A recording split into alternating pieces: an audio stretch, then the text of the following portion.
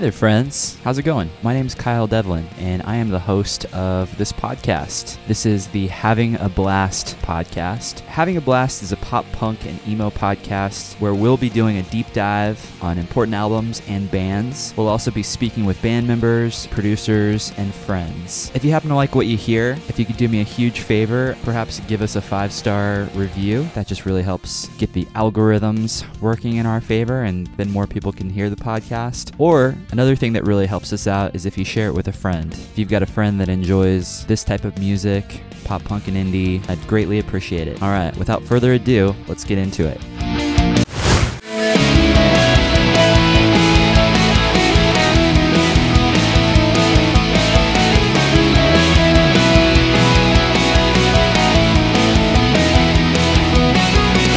Friends, what is up? Welcome to the show. This is Having a Blast. I'm extremely excited to be joined by a good friend on this episode, Mr. Kyle Black. Kyle and I go way back. I met him when I was 18 years old, nearly 20 years ago. Kyle booked the very first show Game Time ever played in California. It was at a place called Skateland, so it was a venue attached to a skating rink, and we played there with his band, Neural, and we played with Neural quite a bit. Kyle and the rest of the Neural guys were so incredibly kind to us. We loved playing shows with them. I'm a huge fan of their band. We talk about that a little bit. Kyle has also become one of the best and most prolific producers in the scene, and I'm really proud of him. He's worked with bands like Comeback Kid, State Champs, All Time Low, Pierce the Veil, Strung Out, Hit the Lights, Seaway, Newfound Glory, Set Your Goals, Like Pacific, and many, many more. You can check out his website at kyleblackproducer.com for his entire discography, as well as some information on how he records and produces. He is also the owner of West Alley Recording Studios. You can find more info at westalleyrecordings.com. It was so fun catching up with Kyle. I really appreciate him taking the time. He's one of the nicest dudes, and he always made me laugh. I think anyone interested in how the special sauce is made, a look behind the curtain, will really enjoy this chat. So without further ado, please enjoy this engineering and production-filled convo with Mr. Kyle Black.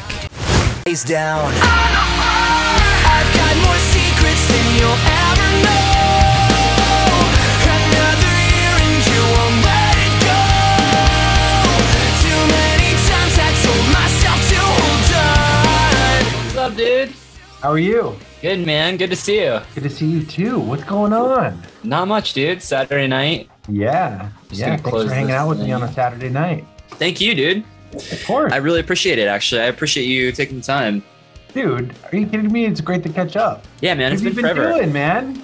A lot and not a lot at the same time, it seems. Yeah. I don't know. When was the last time I saw you? Was it 10 years ago? Oh, God. Probably over that, right? It's probably more than that. Was it a show in Kansas?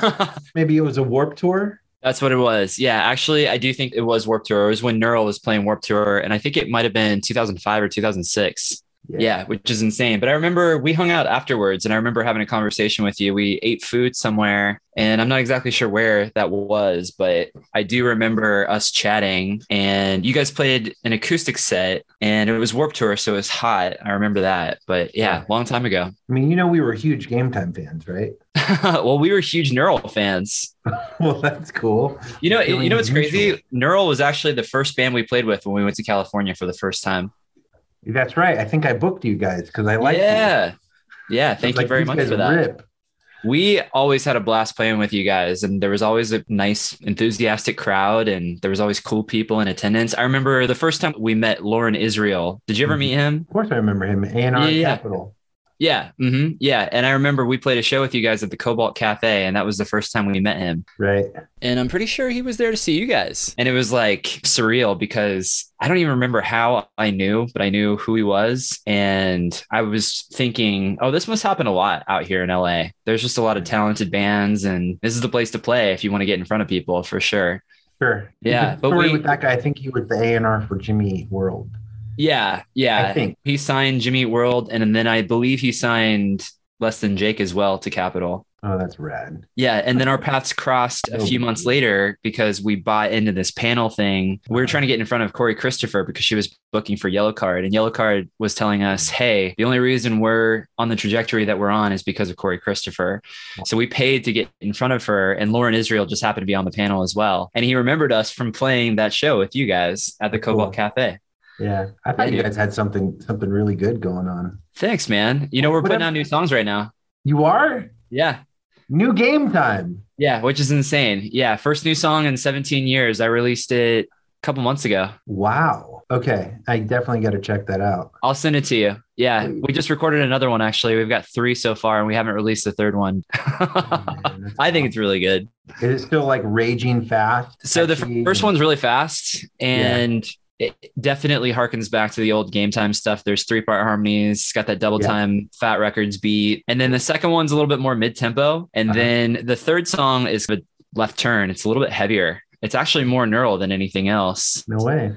Cool. Yeah. But these songs, I was teaching myself to record just shy of 10 years ago. I was just doing it for fun. Cool. Finally got a Pro Tools rig of my own, and I just started teaching myself how to do it. I would skeleton the songs out with Reason, fake drums. And I think I used Guitar Rig for all the guitars, and I just wrote a bunch of songs. Cool. And they resurfaced on an old hard drive. And I thought, what the hell? I'll finish these. Awesome. Yeah. And so I asked Nick if he wanted to do that. And he was like, yeah, sure. That's cool. That's cool. So same guys? For the most part, yeah. It's Nick, who is the center, crazy guy with the glasses, larger than life. He's doing it with me, and he sings on the 3 songs. We split up the vocals. And then Gabe is playing the drums. Cool. You guys, for whatever reason, reminded me of, or eventually reminded me of this band that I soon started listening to called A Wilhelm Scream. Mm-hmm. Yeah. And, which I happened to just have mixed their newest record. Oh, cool. So it was a very nostalgic moment, and so is this. So it's really cool. Yeah, dude. Yeah, thanks for doing this, man. Yeah, I remember Wilhelm Scream. One of the reasons we got connected with so many bands back in the day is because I would offer a place to stay, Mm-hmm. And Wilhelm Scream was one of those bands. They came and stayed with me a couple times. That's awesome. So those dudes were it's crazy how it all comes full circle, right? Yeah, totally. Yeah, dude. It's up to them. I haven't talked to those guys in forever, but I love their music. Yeah, me too. Yeah. They're insane. They're absolutely I've never heard punk rock been played so technically advanced and just so complex, Yeah. It's insane. It was an absolute pleasure to mix. It was so fun. It's, not a lot of times where, I'm ending up with so much notage, so many drum hits and it's just, so it was a blast. Yeah, dude, they're a frenetic band. They fill the gaps. Totally, completely. They pretty much play what you're not supposed to play all the time, especially in terms of drum parts and stuff, but in a good way. Yeah, of course, man. It's cool. I think musicians always appreciate that stuff. I always think of the major label record by Seosin. I don't know if you listened to that record or got into that record. A little bit. But the drums, there's so many technical fills and things. I don't know, man. Howard Benson. Yeah. I know he's a vocal guy. And I don't know if you're a fan of Howard Benson. I don't know much about his work. Sure. I mean, he just put out a lot of those big records within the scene around that time. And I always wondered that too. I always wondered how he allowed him to play so many fills. Totally. But I mean, it's cool because we got a major label record with tons of really frenetic and technical drums on it, which is kind of a cool thing. Exactly. He tends to be the kind of producer that when a band is a band like them or Less Than Jake or who else has he done that I really like? All American Rejects. Sure. All American Rejects. When they have something unique to bring to the table, I think he just from listening to his records, I can tell he enhances that or lets it happen. I think that's. But then there's a lot of records that he does that are kind of just not lets my cup of tea. As it is. What? He kind of lets it be as it is. Exactly right. Yeah. So that's what I think is cool about him as a producer. Yeah, and you're a producer. I am. You're like a mega producer at this point, man. It's so funny because know about that. No, I would consider you. I mean, I listen to your records on the regular. I'm a massive fan of your work. Really? And I remember I was in another band called The American Life. And I think that was actually the last time we spoke, but it was via online. And you said that you were starting to mix. You were starting to build the name for yourself and you were mixing lots of projects. And you even very graciously offered to mix one of our early demos just for fun. I think you were just having fun doing it. Cool. Yeah. I don't know. Maybe I'm wrong. I don't want to Oh speak yeah, for you, but yeah. There was a time where I was like, oh shit, maybe I'm gonna be a mixer, you know? And Okay. like, because that's what I was. That's what I had happened to be doing, like straight. Like I would be kicking ass at all the spec mix competitions and whatever you want to call it, and then yeah. I was just mixing all the time. And generally, you know, it's a lot less work. You know, you have a bit more free time and far less stressful than having 5 dudes in a room. So I was really enjoying it, and I was really being like, oh shit, I want to do this, and then do this as in be just a mixer. But then I think I started getting lonely and bored, and like, you know, you're not always getting really well recorded records. And at the end of the day, that's really what matters is, you know what I mean? Although it's a little different nowadays, now I've just sort of accepted mixes that or productions that need to get mixed. But what it really is they need to be produced. Right. They're usually like songs that started as demos that are not completely flushed out, or maybe the amp sims just sound cheap or lame or whatever, and then they got to get tweaked. So nowadays I'm doing sort of like a lot of this hybrid thing where it's a mix, but I'll listen to it and I'll be like, look, this is what I think needs to happen. You know, whether it be retrack the bass or retrack things. And or reamp them, or instead of having programmed drums, let's get a real drummer and then do that. So it's kind of more hybridish these days. That's cool, man. And I feel like mixing is just a huge part of the production in itself. You track something and then you can turn it into something completely different with the mix. You can, I would imagine. Yeah.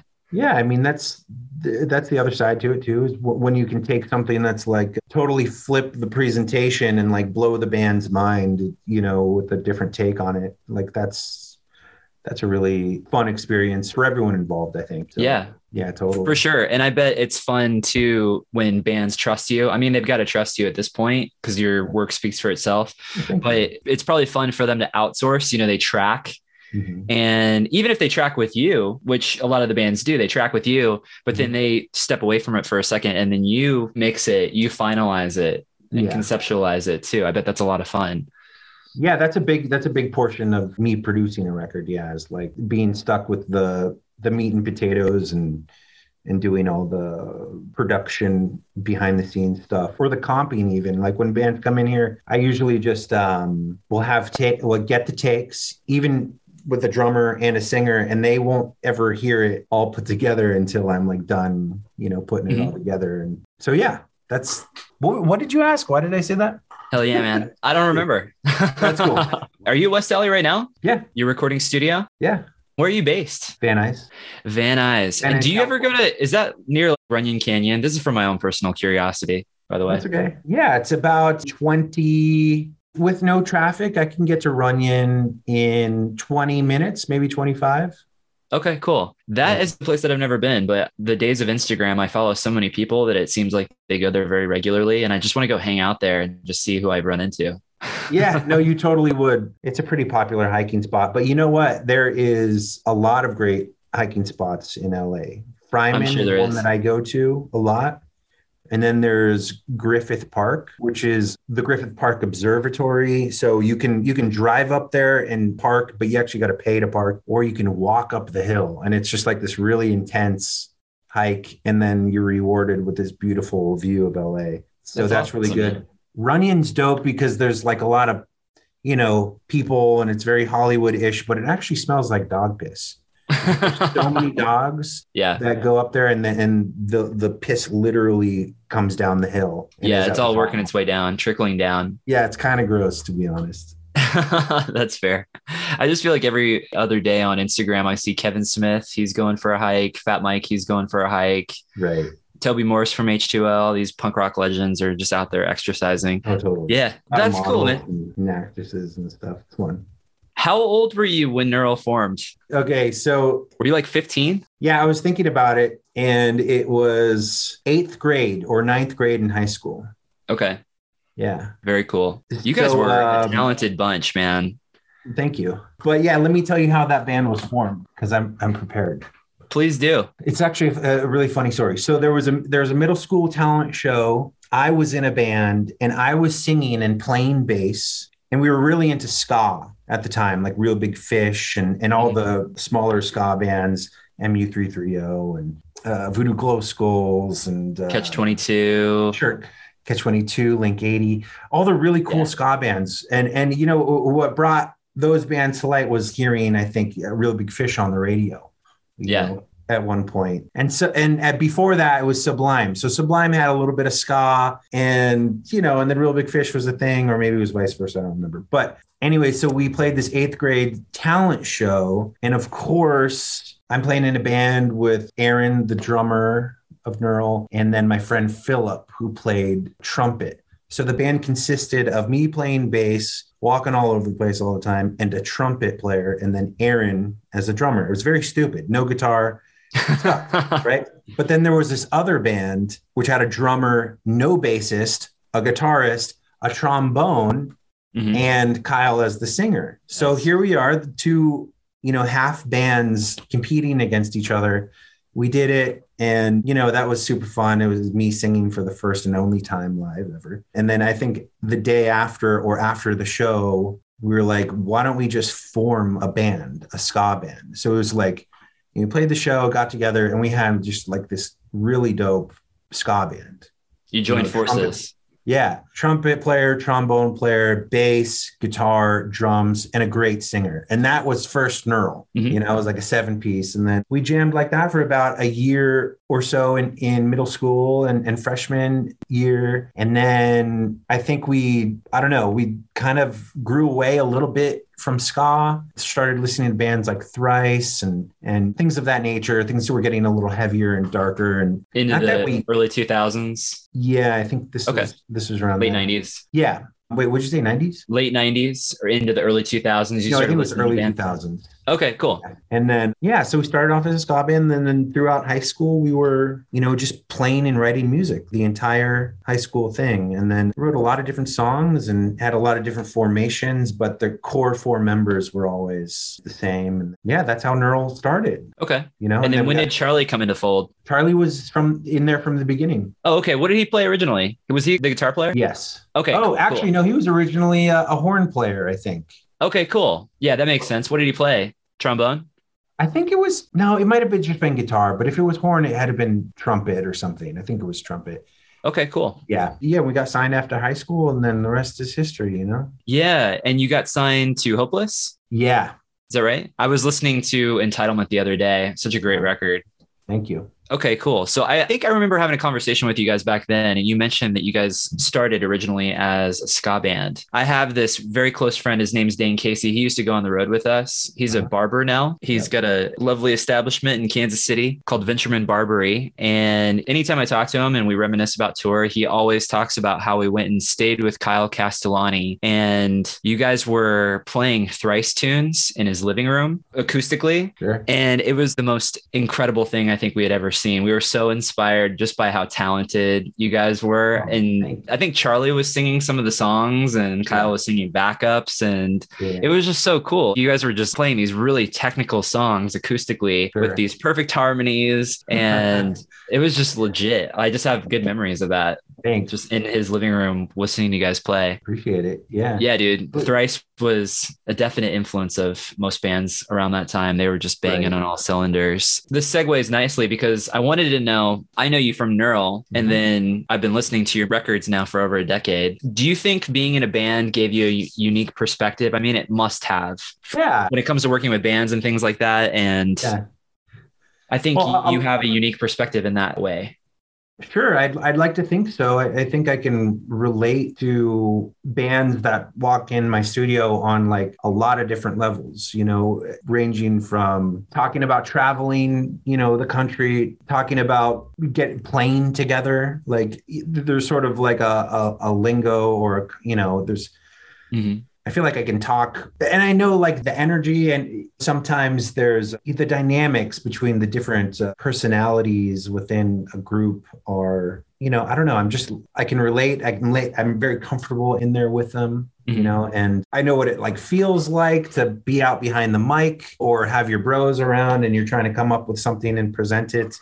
And like, how do you get it through to the guys? But luckily I'm there to help be that guy, to help them navigate that but without making anyone feel uncomfortable, like back when I was in the group working with different producers and stuff, it was always different. And some producers handled it well and made me feel as a musician good. Some didn't. And at the end of the day, I don't want anyone to feel uncomfortable. So I take what I've learned and sort of apply it to the situations that I'm in for every project. Yeah. So yeah, I think I do excel with groups of guys or girls specifically, I think. Yeah. And you understand their aspirations too. For sure. Because they want to get their music out there. They want to get it heard. And you're there to help facilitate that. Yeah. What do we got to do to get it there? To sound like pleasing and exciting and interesting and ripping if it needs to, or dynamic if it needs to, Yeah. So, this is kind of an off-topic question, but slightly on topic. Do you ever get, you don't have to name any of them, obviously, but do you ever get any artists that come to you and they want to put too much, like we were talking about earlier? Because I think some bands can get away with it, but as a producer, sometimes the best thing you could do is edit, right? Sure. I can edit. Yeah. I mean, look, every group is different. Every artist is so different. And I think that's what's cool about it. Yeah. Sometimes you'll have a group that's just like full of ideas and wants to get every single vocal harmony in that you can think of, or multiple lead guitars and bass fills and drum fills. Sometimes you have a band that doesn't really know what to do and it's super basic, and it's like, and then I got to take the other approach and be like, all right, look, let's add a bass fill right there, because you got a pocket in the vocal. Let's throw a bass fill in there. Let's add a line that comes halfway through the verse, or maybe the guitarist has this dope lead happening through the chorus, but it's going to be best if it like comes halfway through the chorus. There's either like breaking it down or bringing it up. It's always a different scenario with every group. So, very cool. Yeah. So that's exciting, right?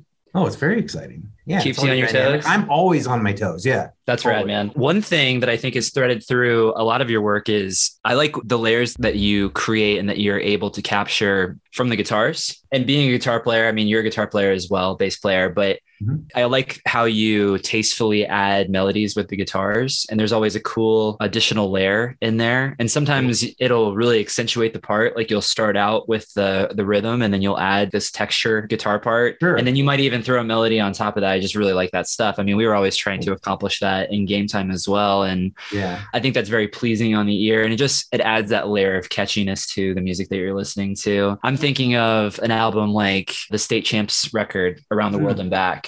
There's a lot of incredibly melodic guitar parts on that record that are so hummable and so sing-alongable. Yeah. There's that. I don't think I've actually recorded a record with less lead guitars ever. Or I might have said that wrong. But yeah, that record is full of lead guitars all over. And for better or for worse, who knows? But yeah, that's an exciting record to listen to. Sometimes I listen back and I think like, wow, there's really a lot going on there. But, for the time it worked. It seems to have held the test of time. That song Secrets is still one of their most played songs. And I remember I went pretty ham on the production. There's a lot of things going on. And if anyone's interested, they can actually go download it from this Nail the Mix thing. That's right. You did do Nail the Mix, and that's a good one to do, I think, because the mix on that record, it still sounds incredible. I mean, the song you just mentioned, it's a total smash. It's a single all the way. I love that record. And I think you're right. I think it stood the test of time, but I also think it's a good representation of what pop punk should be right now. I think it's a really phenomenal record. I think you're being modest, Kyle. Well, thank you. I don't know. No, that record's killer. And I have a lot of friends that I think it transcends a little bit too, because it harkens back to pop punk that we grew up on, obviously, but it takes it to another level and it sounds sonically new and fresh and amazing. And I think there's a lot of bands that are trying to emulate that type of sound. And Derek's got an incredible voice. I'm sure that helps when you've got a good singer to work with. Oh yeah, it's really fun to work with a band like that, where they can all really play and sing. Yeah, and because then Ryan's Ryan's really talented too. I like his side projects. Oh yeah, he's awesome. Great bass player. So when you're able to like work with a band who can like really play stuff, then you can really experiment and try different things. Like I recall working with Derek, the singer, and being like, and taking takes and being like, oh shit, what do I say? It's like perfect. You know what I mean? Like, I don't have much to say. We only had like 4 or 5 takes, but I was able to do, or what we were able to do, was like experiment with approaches. Like, so if you're nailing the pitch and timing in a take, then you can try like, all right, let's try to, give this take that sort of feeling, let's make it feel like you're super anxious or excited, or, you know what I mean? You can kind of take it to the next level rather than having to work on nailing the pitch and timing. You know what I mean? Right. Because it's already there. It's more about the expression of the words and what the words are trying to convey, and the emotion behind it too. Exactly. That's what I mean. Yeah. Yeah, absolutely. How was recording with David Bendeth? Do you think you learned a lot with your experience with him? Yeah, absolutely. I learned a lot of what to do and what not to do. No offense to him at all. Sure. That's probably the case for everybody, right? It really is. That's one thing I noticed through the years is when I was being produced, I more often than not would learn more about what not to do than what to do. Right. But that being said, that was an extremely grueling process. I learned a lot. I learned how to play really, really tightly. I think the whole group did. I think that we were really cut down to size, and, we played with such vigor and energy on that record. And to be honest, I think him and his crew pulled it out of us. And that's exactly what producers do. You know what I mean? They kind of get your full potential. So, yeah, working with Bendeth, geez, it was like, horrifying and also amazing. You know what I mean? He had really great stories and thoughts on songs, what was missing, why it's missing this. Usually he was really attentive to like the meaning of songs and making sure that it all really made sense and didn't leave the listener hanging, He wanted the songs to say something. Yeah, like have a really good purpose or meaning, and so that was super fun. But it was a great experience, and he had awesome engineers like Dan Corneff and Cato, R.I.P., and John Bender, amazing engineers. So it was just a group of guys who, like, extremely talented guys who were making amazing records at that time, like Paramore, Riot, Red Jumpsuit Apparatus, Breaking Benjamin. So yeah, it was pretty intimidating, I guess. Yeah. I believe it, man. A really good time. There's a couple of videos on YouTube of you guys recording. Really? Yeah. There's at least one. I think I remember seeing a couple. I'm weird because sometimes I'll go on YouTube and I'll literally just look up these producers and then I'll put in the studio, and you'll get all these behind the scenes footage videos that you didn't even know existed. Yeah, totally. I used to do that all the time. There's one producer, Neil Avron, who I really love, who, there's like nothing on that guy. There's a couple podcasts, which are really cool, but I wish there was more in him because he's probably one of my favorites currently. Same, man. For the last 20 years, I think I fell in love with him with that first New Found Glory record, that self-titled. Right. I had not heard anything like that before that. That was sonically, I remember I went into a Seventh Heaven, and I remember hearing Better Off Dead, that first track with that Fat Wreck beat, but it was with that major label budget. And it kind of made my brain explode a little bit. But yeah, huge Neil Avron fan. There's quite a bit of footage of him working with Yellowcard. Cool. I'll try to find some and I'll send it to you. Yeah, please do. Please. Yeah, because I know when they signed to Hopeless, and they were on Hopeless probably around the same time you guys were. It was 2011 when they came back from their hiatus and they recorded that album, When You're Through Thinking, Say Yes. And they worked in a tiny, tiny studio. It almost looked like somebody's house. So I think it was a situation where they didn't have to pay a major label budget, but they wanted Neil Avron. They wanted to work with him, and they live streamed the whole thing. So there's a series of videos on YouTube. Oh, I got to check that out. Yeah, it's pretty cool. And Neil Avron, he seems like a private person. He's only recently started doing a few podcast interviews and things like that. But yeah, he seems to be well respected. A lot of the people that I talk to behind the scenes, they really dig his stuff and his mixes. Oh, yeah. He's the man today. And he just mixes now, right? Yeah, pretty much. And if he's producing, it's like some crazy legendary shit, like Alanis Morissette or Sarah Crazy. Bareilles or yeah. Yeah, dude. That's cool. Yeah, dude. So did you start recording? I say recording, and I mean that in terms of engineering, producing, and mixing. Did you start around 2010, 2011? Let me look at the year right now. No, so I started in We're in 2021, Kyle. right. No, I started in high school. I was recording the band. Remember that 8th grade talent show I was telling you about? Like that's, I remember for my birthday or something, I got a 4-track recorder. Oh, cool. I remember those. Yeah. So I record us and then record, my vocals. And I just fell in love with it. Just totally infatuated with hearing myself. Yeah.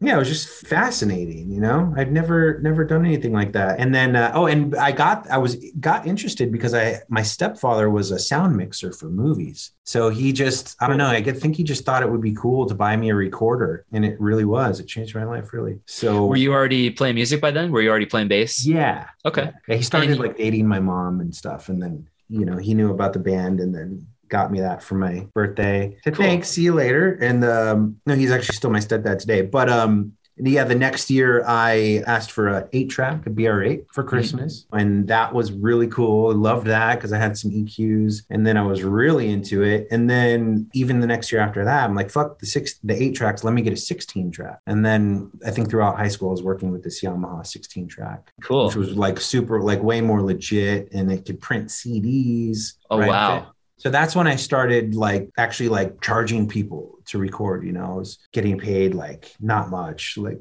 $100 a song or something, but that was sick to me, come over for the afternoon and we would record it and then say, cool, I'll mix this tonight and give you the CD tomorrow. And then, that's a quick turnaround time. It was awesome. I like that. Yeah. That's cool. Did you ever record any of the Neural demos and stuff like that? Yeah, of course. Okay. Actually, we have the B-side album, and a lot of those recordings are me. Nice. Not all That's of them. really cool. Yeah, but that's rad. Yeah, you guys were talented, very self-sufficient. I remember that. Thanks. That's very cool. And then, I think one of the reasons I mentioned the year 2010, 2011 is that's where a lot of the lists for your discography begin. Right. So was that due to Neural not touring or playing shows as much around that time? And you started getting more involved with working with other bands and things like that? Okay. So yeah, the band had done some touring, and then we were getting ready to do our second record, which we ultimately ended up working with David Bendeth. But in that process, we had done some writing with different writers throughout the city, probably 10 different guys, I think. I wasn't at every session, but one of the ones I was at was with Mike Green. Nice. And so at the time, that was really cool. I mean, he had just done that Paramore record, All We Know Is Falling, and some other things that were really dope. So I was really excited to be in there working with him. And I think we all were. And we ended up writing 5 or 6 songs. And he was going to be we were going to do our record with him if David Bendeth wasn't available. And so anyways, we were getting pretty close with him and doing a lot of songs. And yeah, so we spent a lot of time with him. And then I said, hey, Mike, if you ever need an assistant or anything, just let me know and I'll be here. And he said, all right, will do. And then he's like, do you know how to use Pro Tools? He said, do you know how to tune vocals? And I think I lied. And I said, yes. And then, no, but I knew how to use Pro Tools. Sure. But I didn't really know how to tune vocals. So anyways, I remember the first project I worked on for Mike was Boys Like Girls. Live record. And he's like, I need you to do this and that. And I was like, fuck yeah, of course. Boys Like Girls is amazing. They had just did this record and I was all over it, and got the huge file and I did my work. And, I don't know if I nailed it, but maybe I had something in there useful for him to use. And he just kept asking me to help him with things. And he was working on really cool stuff, like Set Your Goals and All Time Low. And so it was just a really incredible opportunity for me it was where I wanted to be, what I wanted to do. And I just put all my energy into working with Mike Green for about 2 years. And that's what I did. I got an apartment near his studio and I was just his dude, editing vocals, comping things. And then there would be, and I also tuned drums for him for his records. It was very exciting for me. there was just all sorts of different little opportunities here and there to do stuff at his studio. And a couple of them turned into engineering things. And one of the records he was working on, Pierce the Veil, Selfish Machines, he had, I think the band had run out of time with him or something like that. And the vocal and the singer wasn't ready to record vocals, but Mike had to go on to another project. And then he was like, hey, if you want to track Vic on this record, you got to do it like in the middle of the night though, because I'm working on something else. And that's exactly what we did for about a week. So yeah, Vic and I would meet up at Mike Green's studio and at like 8 or 9 and just track vocals all through the night. That was an incredible experience too. And I did some other engineering stuff for Set Your Goals in a similar fashion. And that's when all the assistant engineering and engineering credits started building up. And then I started using those credits to get more and more projects as an engineer, you know? Yeah. And then I did some stuff with Chad from New Found Glory. That's where I started working. So he hired me as an engineer to do this hardcore record, Shai Hulud. And then, of course, he asked me to do some stuff for New Found Glory, which was insane. So I did that. That was a lot of fun. And so I wasn't really a producer quite yet at this time. You know what I mean? Sure. And then I remember I got an email from the singer of Comeback Kid, you know, who was a big fan of the Shai Hulud record. And that was more or less like one of the first bigger records that I had produced. You know what I mean? Yeah. And that was, you know, that opened up a ton of doors doing that. But also I had worked with, alongside of that, I was working with a band called Heart to Heart, who then got signed to Pure Noise. So I was kind of doing all these things. And eventually I started doing all this stuff for Pure Noise and Hopeless Records. And, you know, it was just a wild time where like I was just, people were really interested in working with me. Yeah. But yeah, it was just because I had my hands like all over the place. You know what I mean? In different pots and stuff. And what else? During that time, I had done a Strung Out record. Yeah. I think I did a Strung Out record and a Comeback Kid record back to back, and Hit the Lights too. It was like Hit the Lights, Comeback Kid, Strung Out. 3 of like my favorite bands ever. 3 fantastic records too. Thanks. I was just listening to Summer Bones and Transmission the other day, and I thought, holy shit, these records sound incredible, just unreal. So very cool work, my friend. I'm a big fan. I've interviewed Nick, and he was complimentary of you, and he really loves that record. And Thanks. I'm stoked to hear new Hit the Lights should it come out at some point. He said it's going to, so that's exciting. Cool. That's cool. There's so many things I want to ask you about within that time, but the main theme that I see is that you're open for opportunity and you're willing to put yourself out there and you're willing to ask, which is so crucial, right? I mean, I think in this world, you have to ask for what you want at some point and start moving in the trajectory of whatever it is you're hoping to create. And your frame of view, it seemed like you thought, well, I'm already loosely tied to this person. I might as well ask him, hey, do you ever need some help with assistant engineering and stuff? And you were willing to put yourself out there, but also to help Mike when he was in a grind. And I love that Pierce the Veil record too. I didn't realize you had recorded the vocals, but you were just inserting yourself in a place and putting yourself into a scenario where you can help these people. It's mutually beneficial. But I mean, it started with you playing with your 4-track and being curious about that and being excited about the prospect of recording your voice and then maybe recording something else on top of it or with it. I think that's what led you ultimately here, experimentation and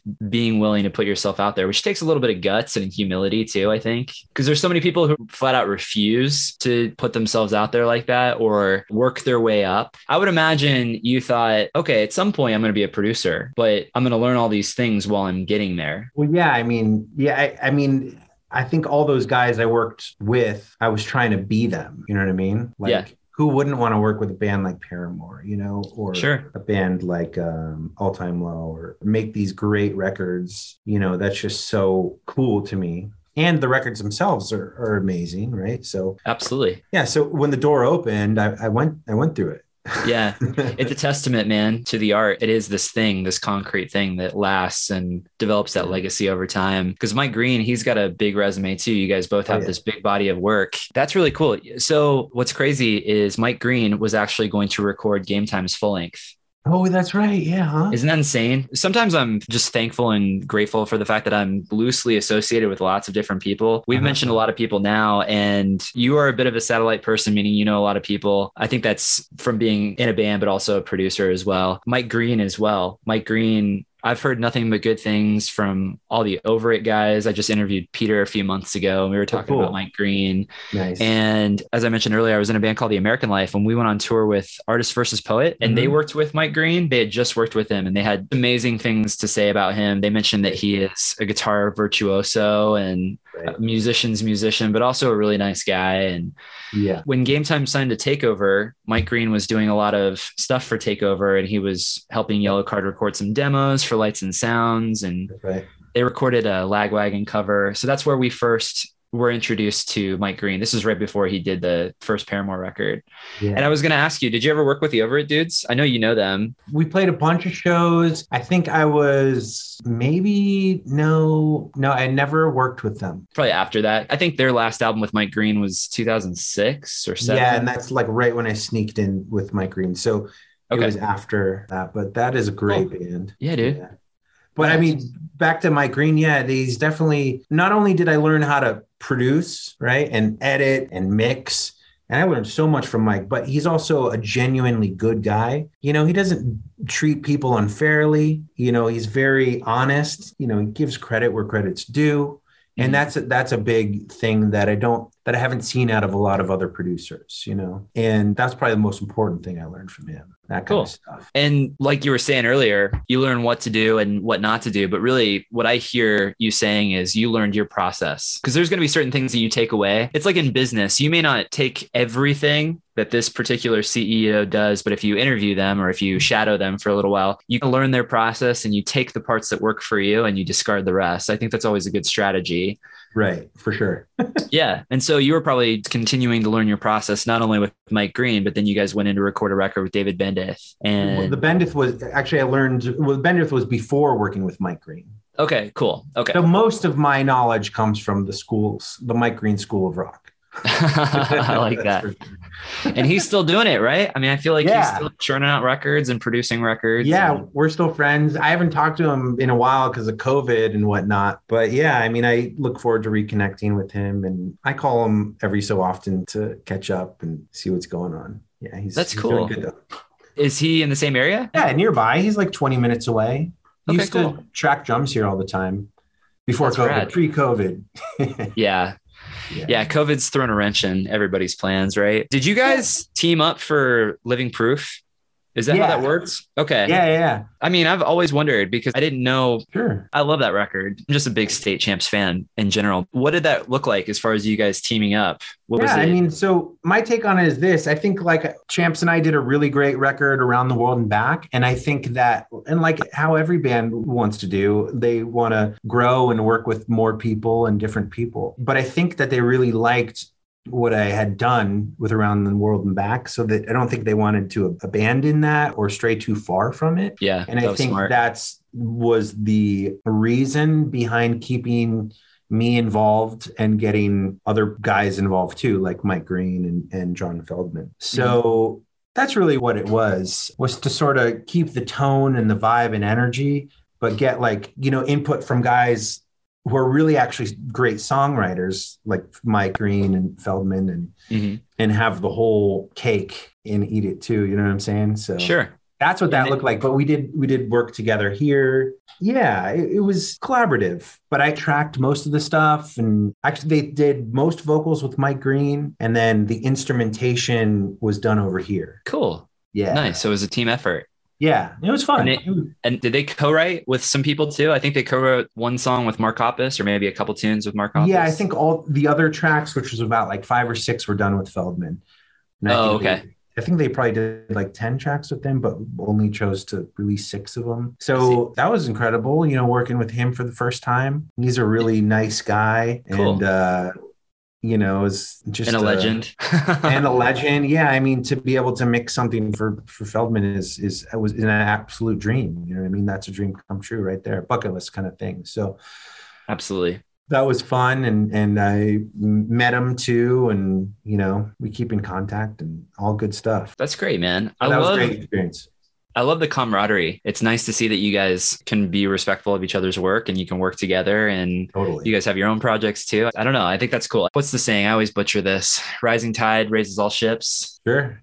Yeah, totally. We also co-produced another great record called Seaway. Yeah. I don't know if you've listened to them, but Dude, that was my favorite record that year. Vacation, is that the one you're referring to? Vacation. Yeah. So that happened in the Yes. same process too. I love that record, man. I think Me that record too. is absolutely phenomenal. I think Seaway should be the biggest pop radio smash hit band right now. I think they're so good.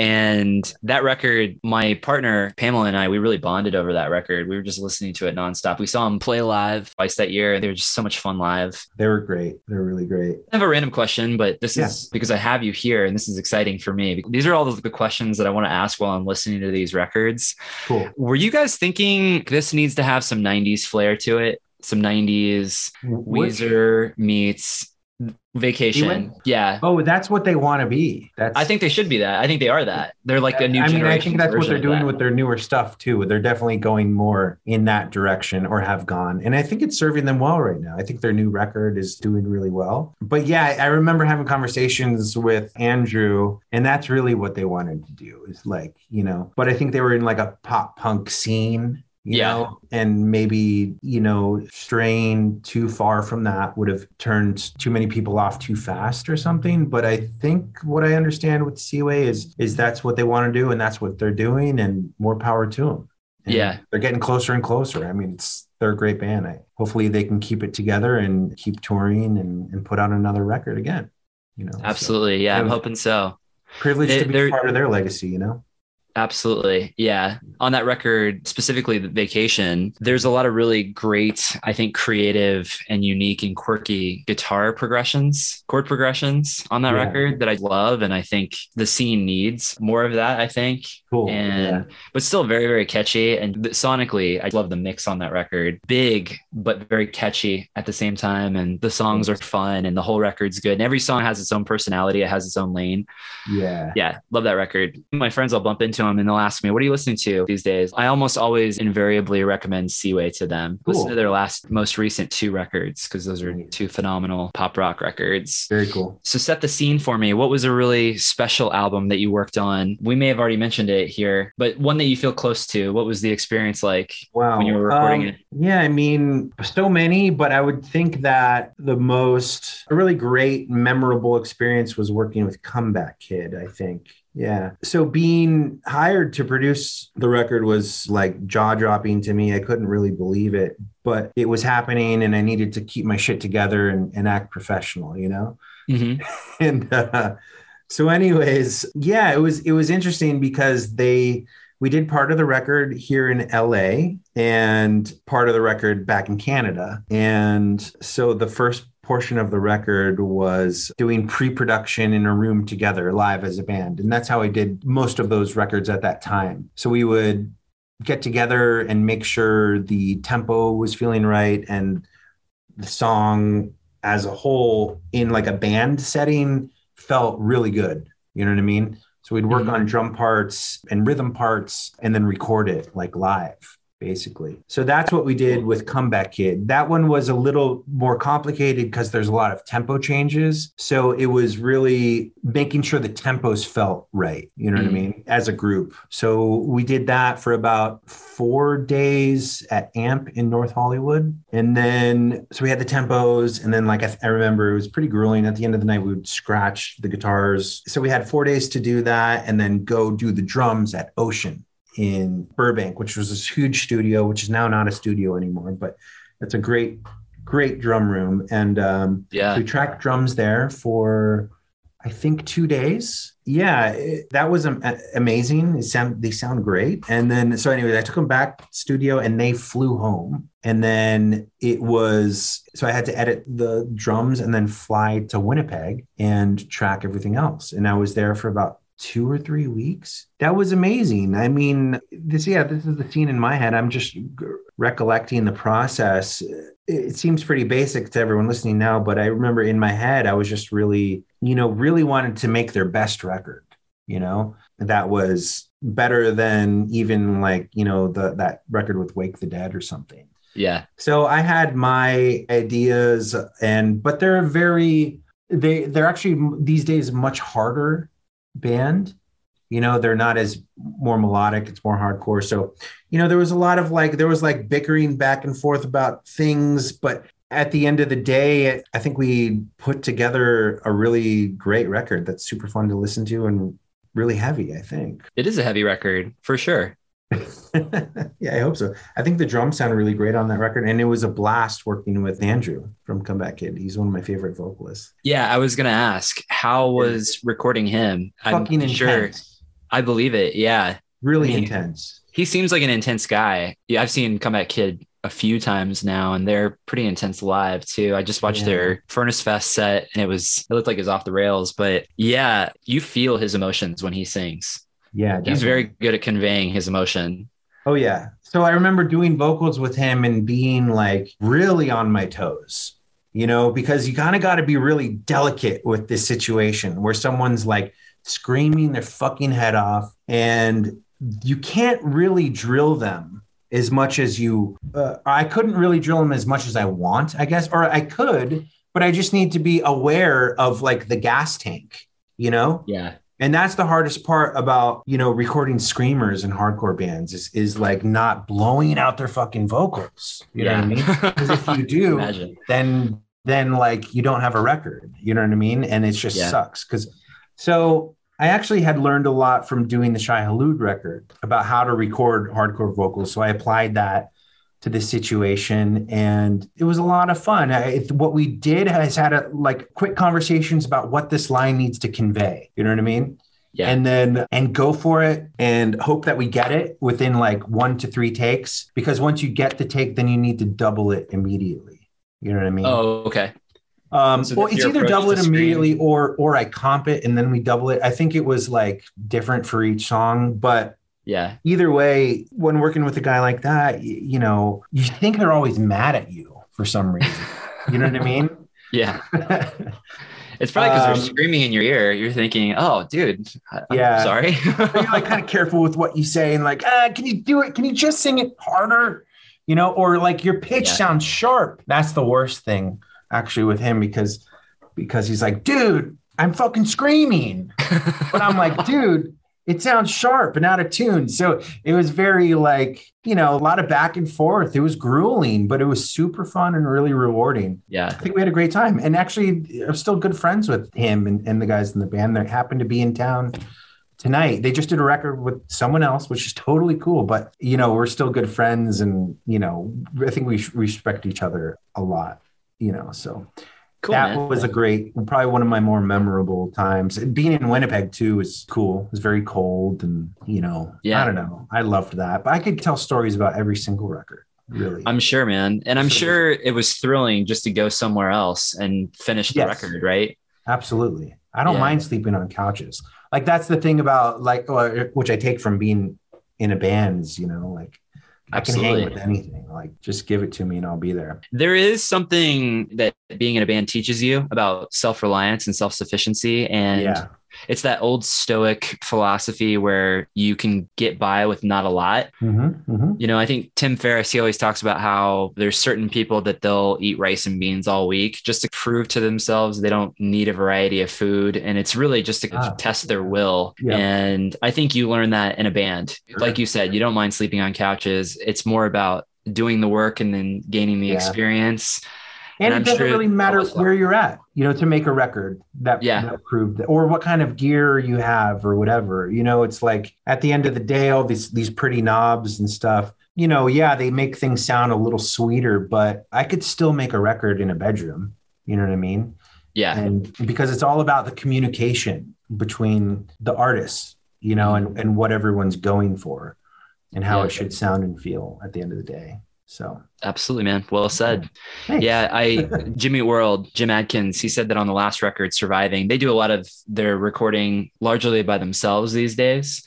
Okay. Cool. And they got done with the record and the last song, it's one of their more rockin' long songs. And he was thinking, man, it has this part in the bridge where it'd be really cool to do some whoa-ohs, but I feel like Davey Havok should do those whoa-ohs, which is a really good idea on Jim Adkins' part from Jimmy World.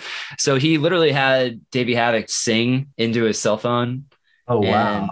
And they used that in the track, he mixed it and it sounds cool. I had no idea until you mentioned that. Oh yeah, I can hear the whoa-ohs and that definitely sounds like Davey Havok.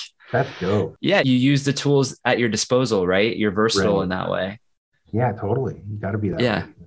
that's awesome, man. What are you working on right now? Oh, a few different things. Got my hands in a few different pots. One is working with this kid named Jake Hill on some acoustic stuff. I had done 3 songs with him recently on his record, who's more of like a hip hop rap guy, but still has a thing for rock. And so I guess he's dabbling in some pop punk sounds and whatnot. Anyway, so I did those songs for him. Right now we're doing acoustics versions of that, mixing a band called Heavy Thoughts. I think they're from Texas. They're really cool. They sound like Coheed and Cambria almost. Nice. Band like that. When people hit me up for mixing, like I only really mix bands that I want to mix. The more and more I dig deeper into this project, I'm like, I feel like I really made a good decision because I think this band has a ton of potential and I'm really enjoying it. Working with a band called Loveless, dabbling in some new tracks for them, which I think they'll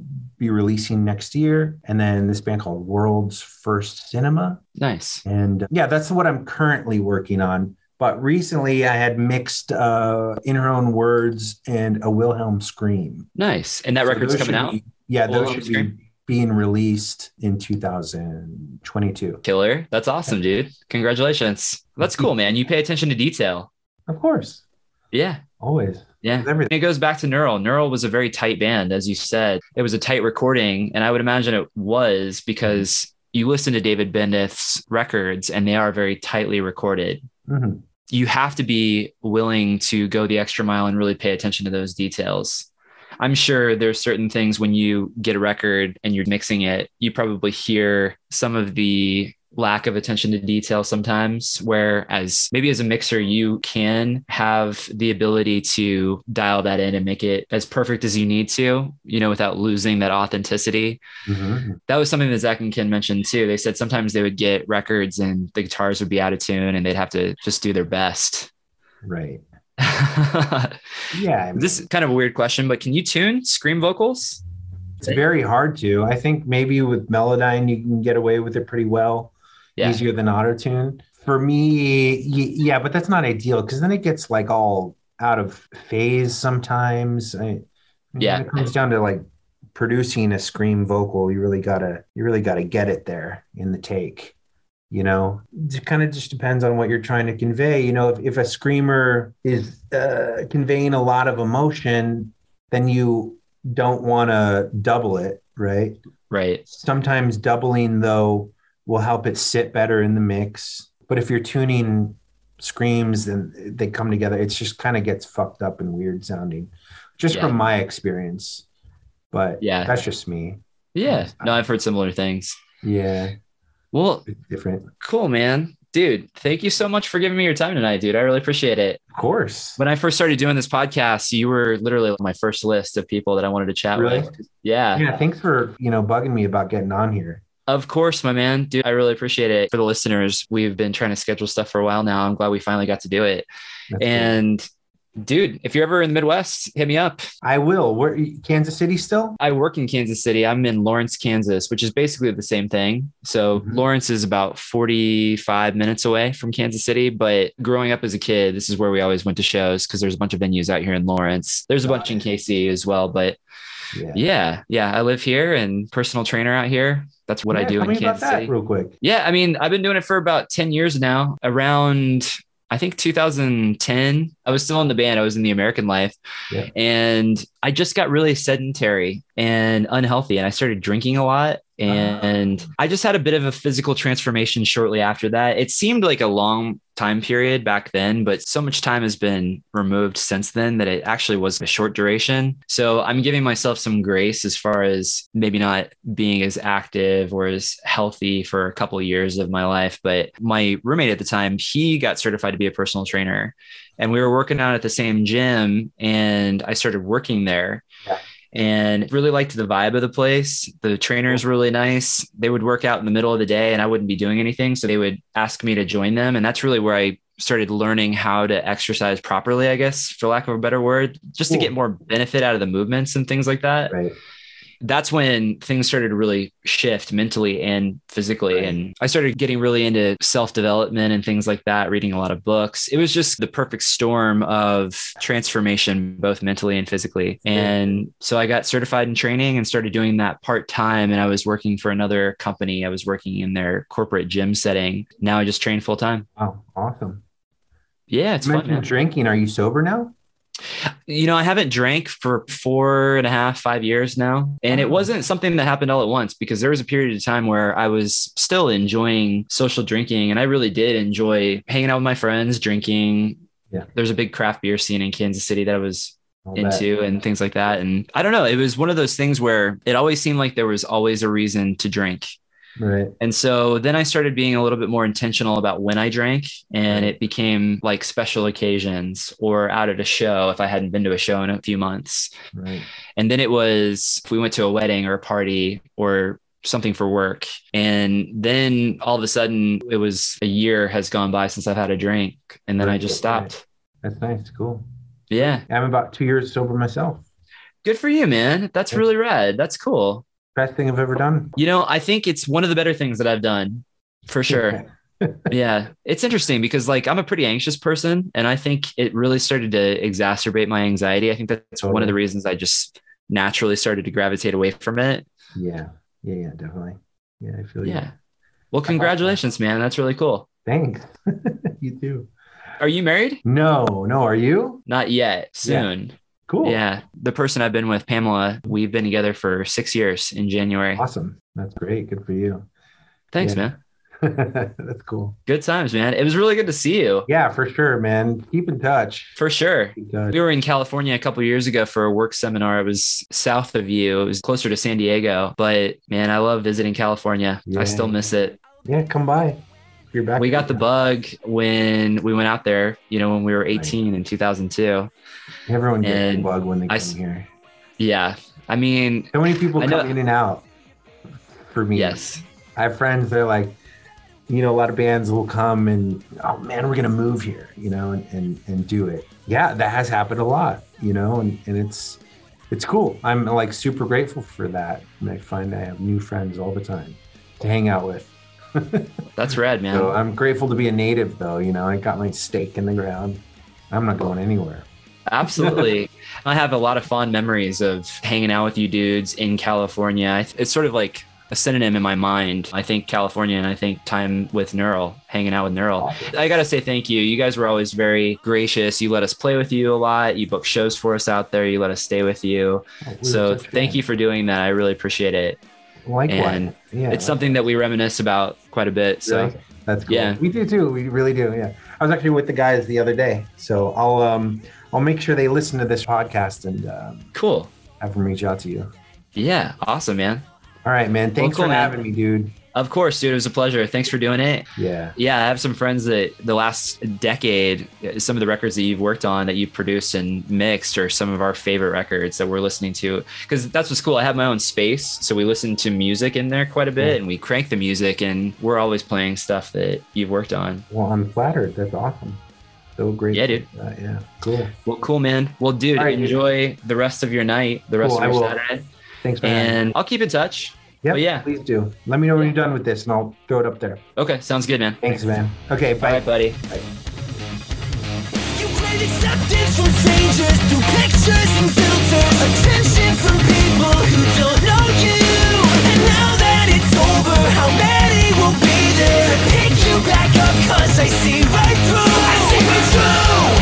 I know the real you. I see right through. Hey, thanks so much for listening. I really do appreciate it. I hope you had a good time. I hope you enjoyed this episode. If you want to help the podcast out, if you want to do a massive solid for us here at Having a Blast, if you could just leave us a review, a 5-star review would be amazing, wherever you listen to podcasts. Or if you just want to recommend this podcast to a friend who might enjoy it. All right. Hope you have a wonderful day. Hope you're having a blast listening to your favorite records. I'll talk to you later.